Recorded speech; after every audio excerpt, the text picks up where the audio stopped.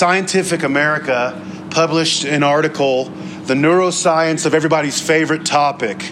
And the subtitle was, Why Do People Spend So Much Time Talking About Themselves? The article says, if you're like most people, your own thoughts and experiences, it may be your favorite topic of conversation. On average, people spend about 60% of conversations face-to-face talking about themselves. And this figure jumps to 80% when people are communicating on social media. We're me monsters. My favorite subject is me. It's what I like to talk about, what's happening in my life, the good things that I'm doing. And so it's not always bad to talk about yourself, but we're kind of prone to do that. And the question is why? And their thesis is this: because it feels good. It feels good to talk about ourselves. When we share info about ourselves, there's actually a burst of activity in the neural regions associated with reward, motivation, and pleasure. It's a high people chase. By writing biographies, by constantly posting and updating everything they're eating and doing and saying and watching online. It's why people start podcasts, and it's why people are continually letting you know what is happening in their lives. In our passage today, Paul talks about himself a lot. He talks about himself a lot. In fact, for the next 2 to 3 weeks, Paul's going to be talking about himself. And this happens a lot in his letters. He talks about his travels, what God has done, who's been joining him and who's left him, his suffering. But Paul is not oversharing because it feels good. There's a purpose, a theological purpose to his account. You see, Paul had preached to the churches in Galatia. He preached the gospel of unmerited favor. It was salvation through faith. It's not by our own works, but by the work of Christ alone on our behalf. And after Paul left this church, a group of men came in and they started to distort this gospel that Paul had introduced. And they were most likely Jewish men who had a high view of the Old Testament law. They probably agreed with some of Paul's gospel. Yeah, you need to believe that Jesus is Christ to be saved, but you also have to adhere to these elements of the law. Theirs was a gospel plus gospel. We talked about this last week. A counterfeit gospel that said, yeah, it's good that you like Jesus and all, but you need to do this, this, and this to truly become a child of God. And part of their strategy was to undermine and question the authority of Paul. You know that guy, Paul, who came in and preached this gospel to us? Man, he's not a real apostle. He's not one of the original disciples that followed Jesus. He's not from Jerusalem like those guys were called by Jesus in Jerusalem. The capital A apostles were the 12 leaders of the early church. They were with Jesus. They were his first messengers after his resurrection. If Jesus is the cornerstone of the church, these guys were the foundation of the early church. And these false teachers argue that, Paul, you're not one of those guys. You're not one of those guys. You're inferior. Therefore, your gospel message is inferior. You know what? I bet you heard the gospel from one of those apostles and then distorted it and twisted it. Or maybe you just made up this gospel all by yourself, Paul. And so they're undermining Paul's credibility. They probably were also saying that Paul comes in here and he's taking away from the true gospel the requirements of the law to please the Gentiles. Paul is coming in and saying, you don't have to do this, you don't have to do this, so that he can gain approval and favor from the Gentiles, when in fact they do have to do those things to be saved. Paul's doing it for approval. Paul's doing it to gain followers, to win people over to his cause. And so this entire section, Paul's testimony, in part, is to defend these accusations. And it's to establish his credibility as a gospel preacher and why he has authority to preach this gospel and why they should listen to him. But I believe there's another reason for Paul's sharing of his testimony. And so we're kind of going to look at this passage from two different angles. Turn to Galatians 1. I encourage you to, we have new bulletins there. If you're new here, you can scan that QR code on your phone. That lets us know you're here. We'll talk about that a little bit later. But you can take notes. I encourage you to take notes. We don't do slides a lot up here. I want the slide to be like ding, and then you write notes down. I just take whatever notes you feel like God is leading you to take. But be in God's word. We're in Galatians 1, verse 10. Galatians 1, verse 10. We're going to read through this whole passage. For am I now seeking the approval of man or of God, or am I trying to please man? If I were still trying to please man, I would not be a servant of Christ. For I would have you know, brothers, that the gospel that was preached by me is not man's gospel.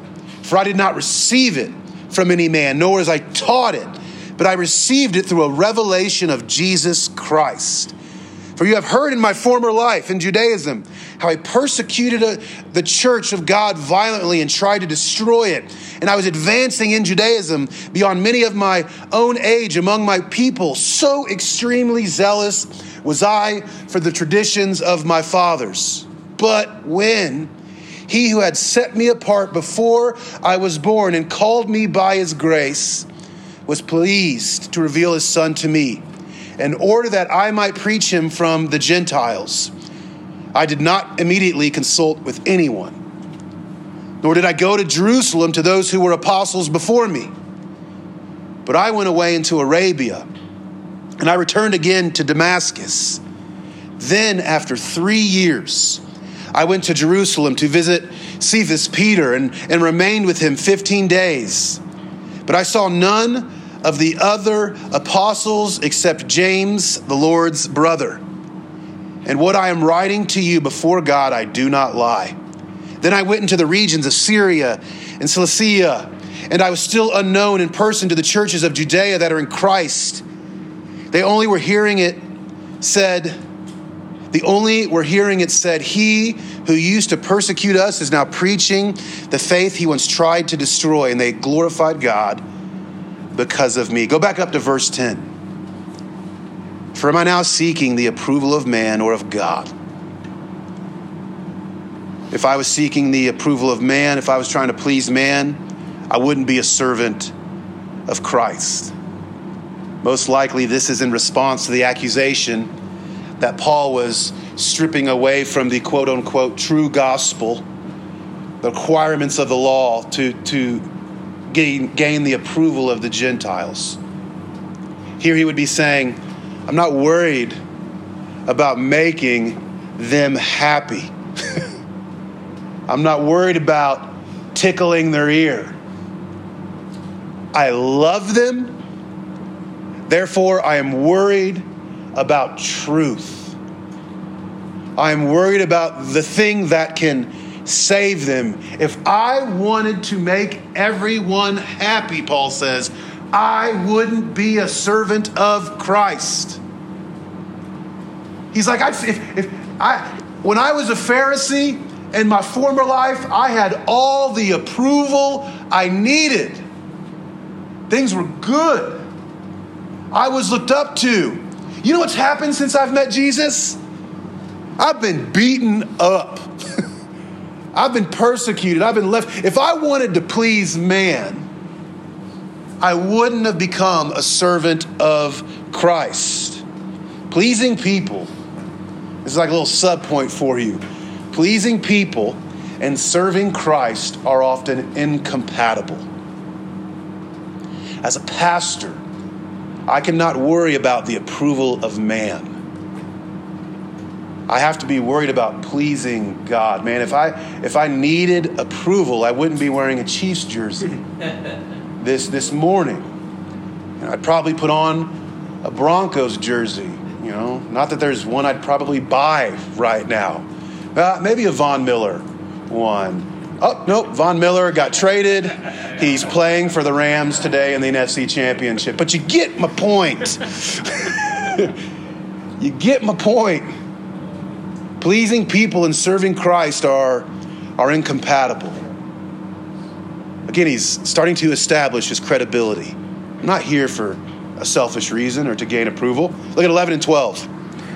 For I would have you know, brothers, that the gospel that was preached by me is not man's gospel, for I did not receive it from any man, nor was I taught it, but I received it through a revelation of Jesus Christ. 3 times he essentially says the same thing to establish his credibility. The gospel I received is not from man. The gospel I received is not from man. It is from God himself. Man, we are very unoriginal.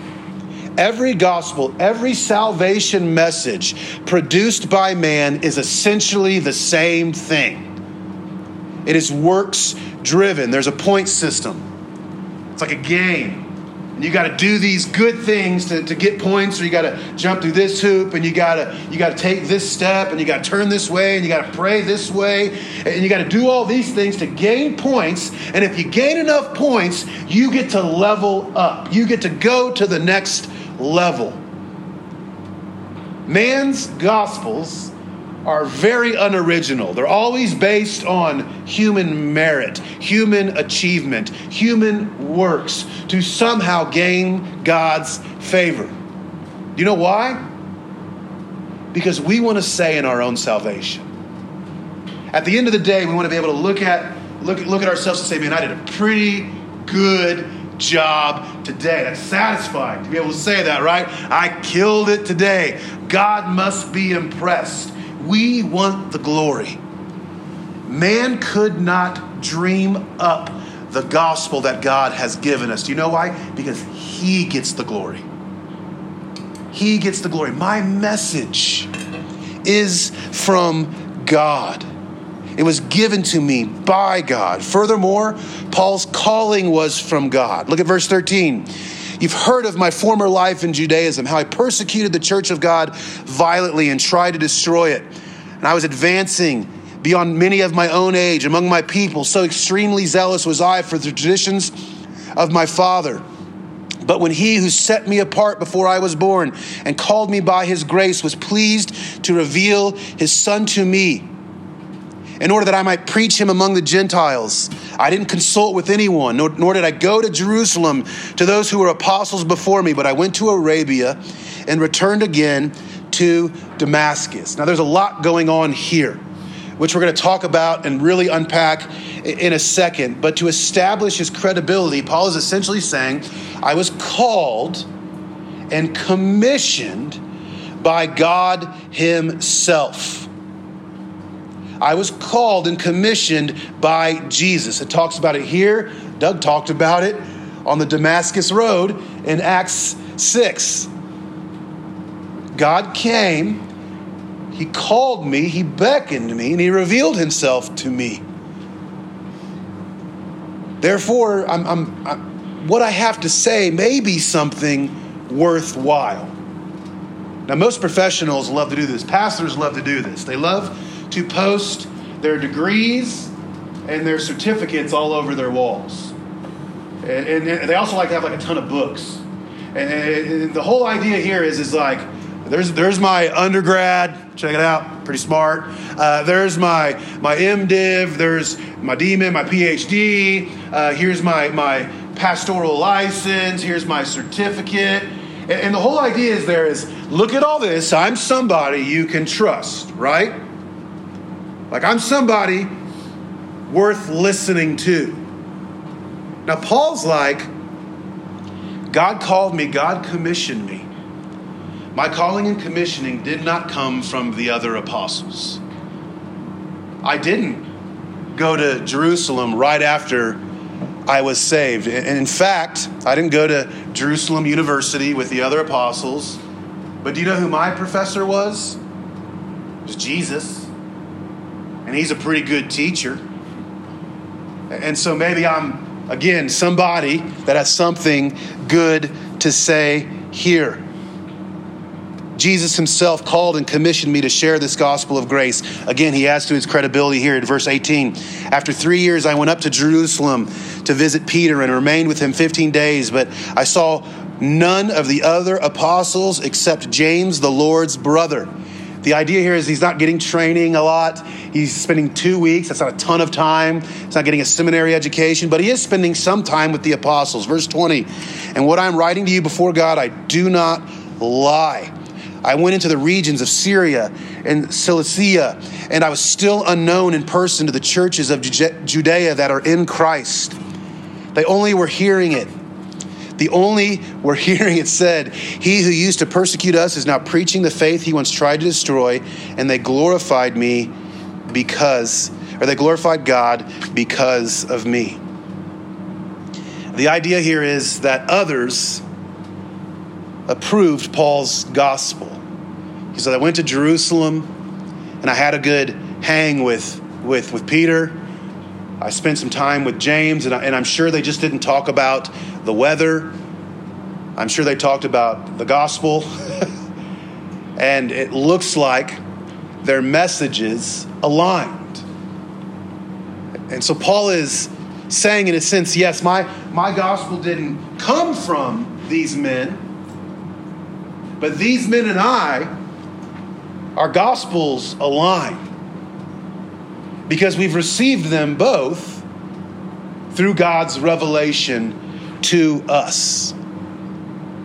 Paul shares his story to establish his authority as a gospel preacher. He said, my message, my calling is from God. And others you look up to have given me their stamp of approval. Now, Paul also uses his testimony to illustrate the power and validity of the gospel. His own life is evidence that the gospel he preaches is real, and he hopes that others will find Christ through his story. You learn a lot about God through Paul's testimony here. Again, go back to verse 13. We're gonna really look at his testimony and what we learn about God and what Paul is trying to reveal about God through his testimony so that some may know and find Jesus. Look at verse 13. For you've heard of my former life in Judaism, how I persecuted the church of God violently and tried to destroy it.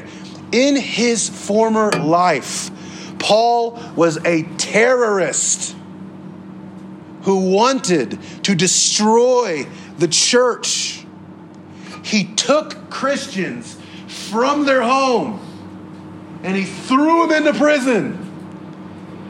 He was either directly or indirectly responsible for many of their deaths. Paul was not a good person. He was a bad dude. And it's easy to think when we come to church and we're hanging around Christians to think to ourselves, God wants nothing to do with a person like me. Pastor, if I shared with you what I used to do, you'd blush. Guys, try me. I've heard it all. But you think that, man. My past has disqualified me from becoming a child of God. There's no way that the God of the universe would ever want anything to do with someone like me. In 2012, Lance Armstrong was banned from all sports that follow the World Anti-Doping Agency because he was a dope and a doper. We all had Live Strong bracelets, right? It was really like steroid strong. Yeah. And he got in trouble. And he's banned now from competing in the sport he grew up loving and racing in. The president of cycling had this to say: Lance Armstrong has no place in cycling. He deserves to be forgotten in cycling. He's disqualified himself. Some of you feel like Lance Armstrong. I made this mistake. I've made these mistakes. Therefore, I'm now disqualified from knowing and being in a relationship with God. We see with Paul that God saves. He comes after bad people. Paul was the worst. He was not a good man. That's one thing we learn about God. Look at verse 14. And I was advancing in Judaism beyond many of my own age among my people. So extremely zealous was I for the traditions of my fathers.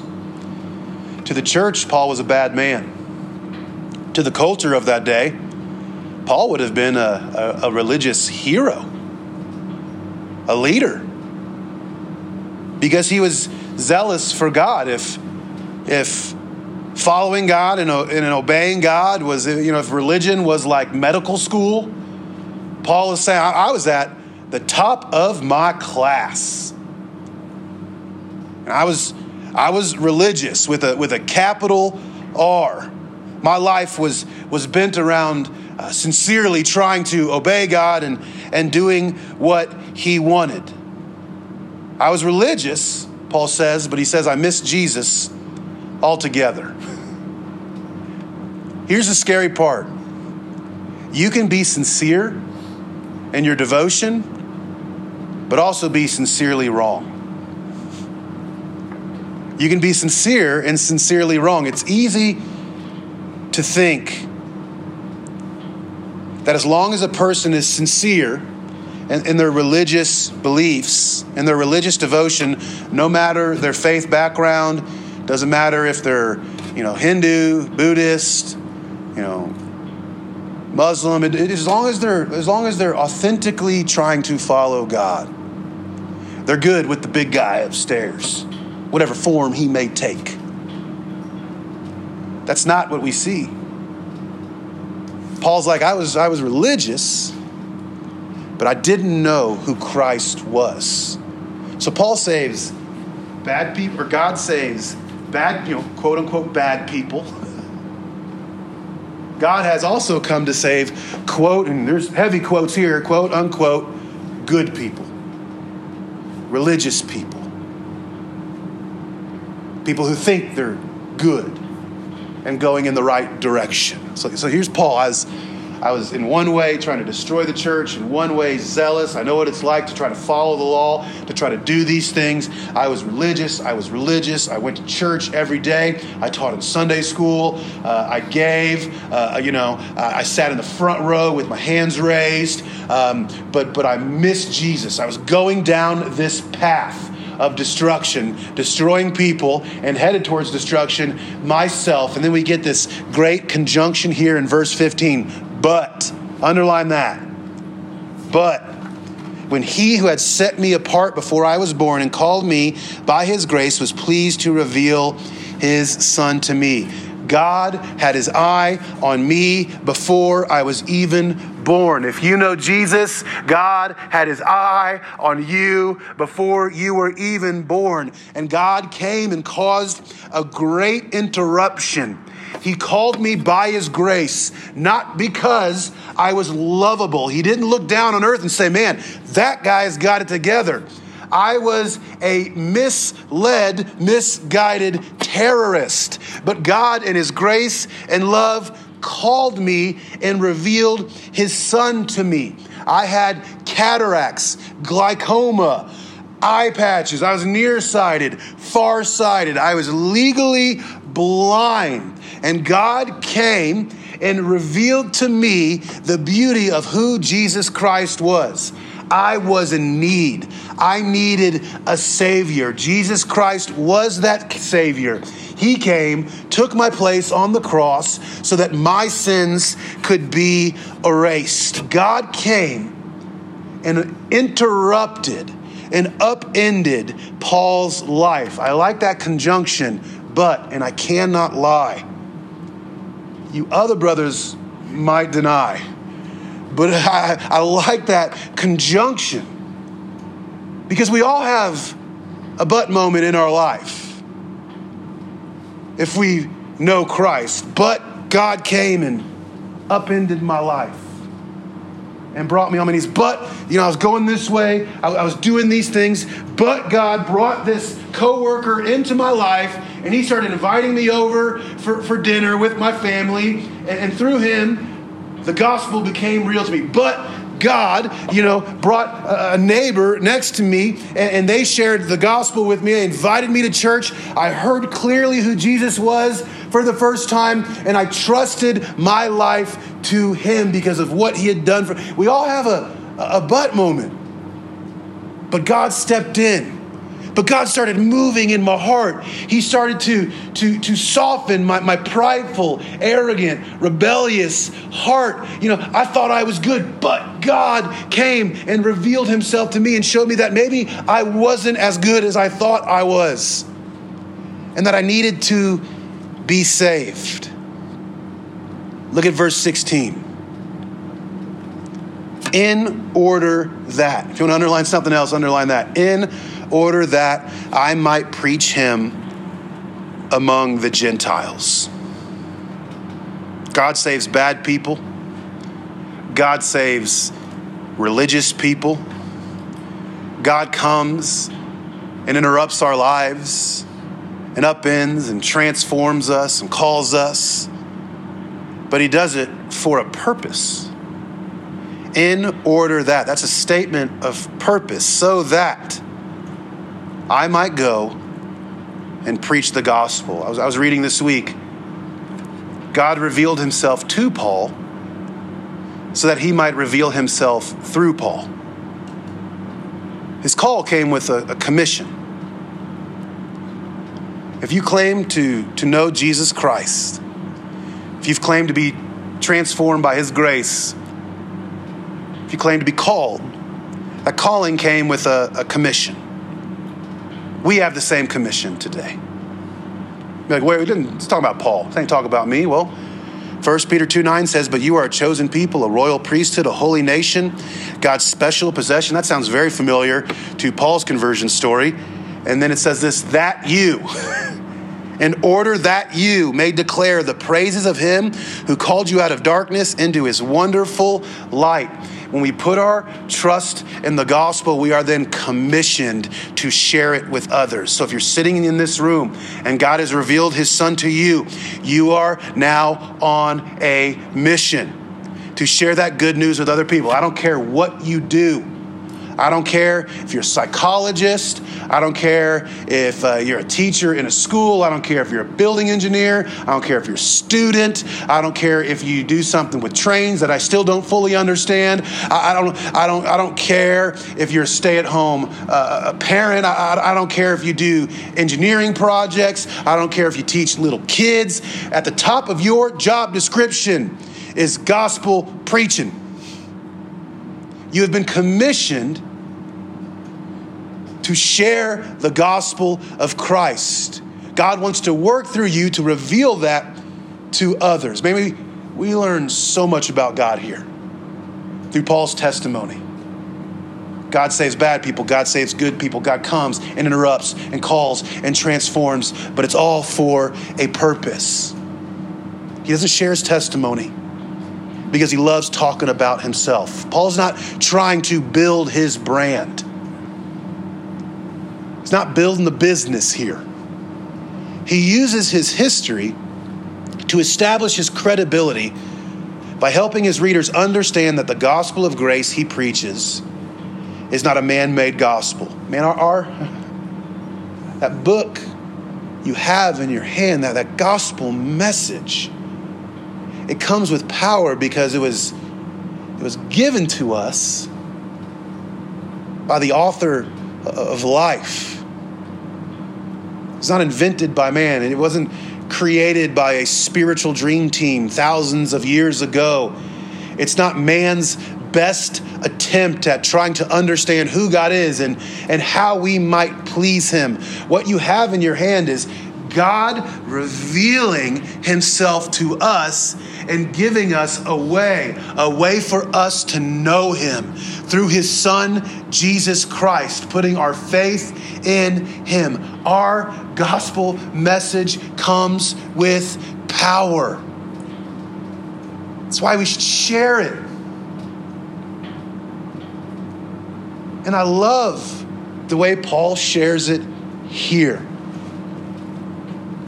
I love the idea of sharing it through our testimonies. If you're going to write anything down, you can write this down. Our gospel is from God, and we can share it through our faith story. Our gospel is from God, and we can share that gospel through our faith stories. One of the most compelling ways to share the gospel is through your own testimony. Sometimes we hear the word evangelism and we think knocking on doors, standing on street corners, handing out pamphlets, And that's, if God calls you to that, great. But I think story, it's not just about facts, it engages the heart. It engages the whole person because we reveal truth, but we do it in a way that involves what that has felt like, what we have experienced. And leader Shelby Abbott once talked about the benefits of evangelizing, sharing our faith through our stories. He said, it's not a debate. It doesn't become a debate. It's not pushy. It's not fake. And it doesn't feel like religious propaganda because it's coming from your heart. Very rarely, he says, will people argue with you about your story? In fact, they're more likely to engage and ask clarifying questions, which in turn pushes the dialogue about Jesus to a personal level. And you may say, man, my testimony's not that great. I grew up in the church. Man, if God is involved in your testimony, it is great. A miracle happened. He brought you from death to life. If you don't think your testimony is great, what you're essentially saying, what Jesus did for me wasn't that great. I mean, if you're the hero of your story, yeah, it may not be super great, but we want to make Jesus the hero of our story. And you may ask, well, how do I share my testimony? How many of you have actually raise your hand, written down your testimony before? Okay, we've got 4, 5 in here. I highly encourage you to write down your faith story. Spend time this week. Homework assignment. You can turn it in. I'll give you a gold star. But if you want to, I encourage you to highly write down your faith story this week. Where do I start? Well, here's the format. Let's get real educational. Look at your life like a timeline. That's what Paul did. He talked about it before. He talked about this great interruption and God revealing himself to us. And then he talked about life after this great interruption and his purpose and what he was called to do. I mean, talk about what your life was like before you met Jesus. And you may be like, I met Jesus when I was 3. Well, talk about what your life was like before you really started taking Jesus seriously. Before you really owned your faith. I mean, talk about trying to find peace and contentment and life in things other than Jesus, trying to earn salvation. Maybe you were a quote-unquote bad person. Maybe you were running drugs up from Mexico on your Harley. Maybe you were, I don't know why I looked at you, Matt. I don't know if you do that. That's not, he didn't do that. At least I don't think you did that. But hey, man, it's still okay. Use that as your testimony. Talk about it. You may be like, I grew up in church. My dad was a pastor. Talk about it. Hey, I thought I was good, man. I thought I grew up was good. And then God really, really revealed to me the depth of my sin. And then share your great interruption. But God brought this person into my life, and I saw the way that he loved his family. I saw the way that he loved his kids. And I asked him, what's all this about? And I start to feel God's calling on my life. I start to feel my heart soften. And I said, I want that. And when you talk about this middle part, this great transformative interruption, share the gospel. Use gospel language. Don't use churchy language. Use gospel language. Talk about need. I needed a savior. I needed someone to save me from my predicament, from sin and death. I realized that Jesus was that very Savior. Talk about grace. I didn't work for it. I simply put my faith in Christ. Talk about eternal life. Now I have God with me forever. Use gospel language. And then talk about the after. What life is like now. And it doesn't have to be all butterflies and rainbows. Don't be inauthentic and be like, everything's great. Doesn't mean it isn't. Or is. But do you know what? This is what I say about my after. Not everything's perfect. But I have hope. I have peace when things look rough and hard and challenging. I have a God who comforts me. I have a God who knows what that feels like.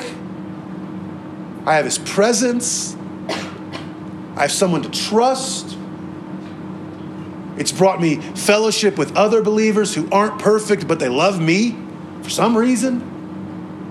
And I've also been given purpose, just like Paul. I have a reason for waking up every morning. I know why I have been put on this earth. And that is to share who God is with others and how they may know him. Write down your testimony. Type out your testimony. Voice dictate your testimony this week. I highly encourage you to do that. And then week 2, share it. You maybe not have to share the whole thing, but share what God is doing in your life. Because that is what you were created to do. Let's pray.